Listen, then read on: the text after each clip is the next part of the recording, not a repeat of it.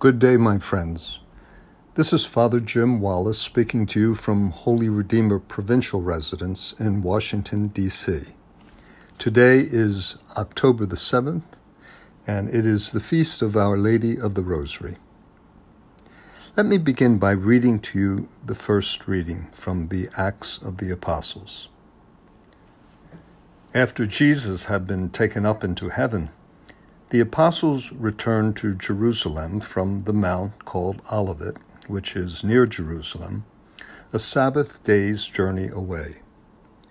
And when they entered the city, they went to the upper room where they were staying. Peter and John and James and Andrew, Philip and Thomas, Bartholomew and Matthew, James son of Alphaeus, Simon the Zealot, and Judas son of James. All of these devoted themselves with one accord to prayer, together with some women, and Mary, the mother of Jesus, and his brothers. The word of the Lord.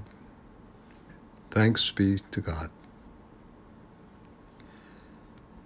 This reading we just heard takes place after the resurrection and after the Lord has ascended into heaven. And it gives us an image, a beautiful image, of the church at prayer, waiting for the coming of the Holy Spirit. And there is Mary with them, praying with them.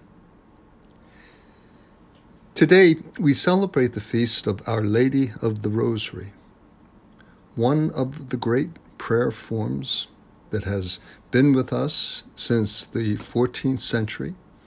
The legend is that Mary gave it to St. Dominic.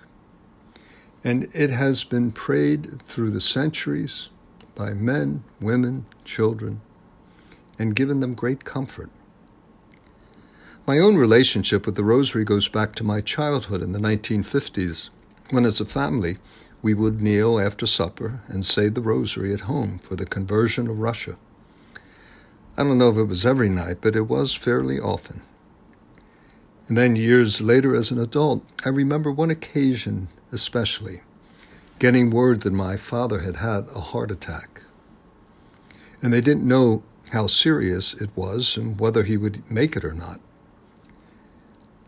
I was up in our retreat house in New Jersey at the time, and I had a 3-hour drive ahead of me to Baltimore. And most of the time, I spent saying the Rosary, asking Mary to help him, asking her not to let him die. So many times over the years, I have given and I have received the gift of a rosary, prayed by me or for me. And I've always found this very comforting.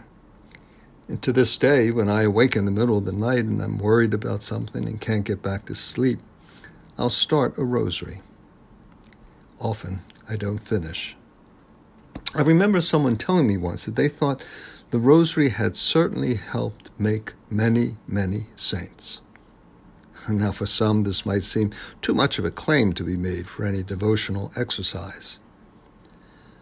But, while the Mass is certainly the prayer par excellence, followed by other sacraments that we celebrate as a community, I would put the Rosary right up there with other ways of praying, like centering prayer or praying with the Scriptures. Why? Because the various mysteries that we remember as we say it, under the titles of the joyful mysteries, the sorrowful mysteries, the glorious mysteries, and more recently, the luminous mysteries given to us by John Paul II, these different mysteries take us into the very heart of the gospel. Pope Paul VI said that the Rosary is the gospel in summary. And they call for our contemplation of the events surrounding the Incarnation, the Passion, Death, and Resurrection, and certain key moments during the ministry of Jesus.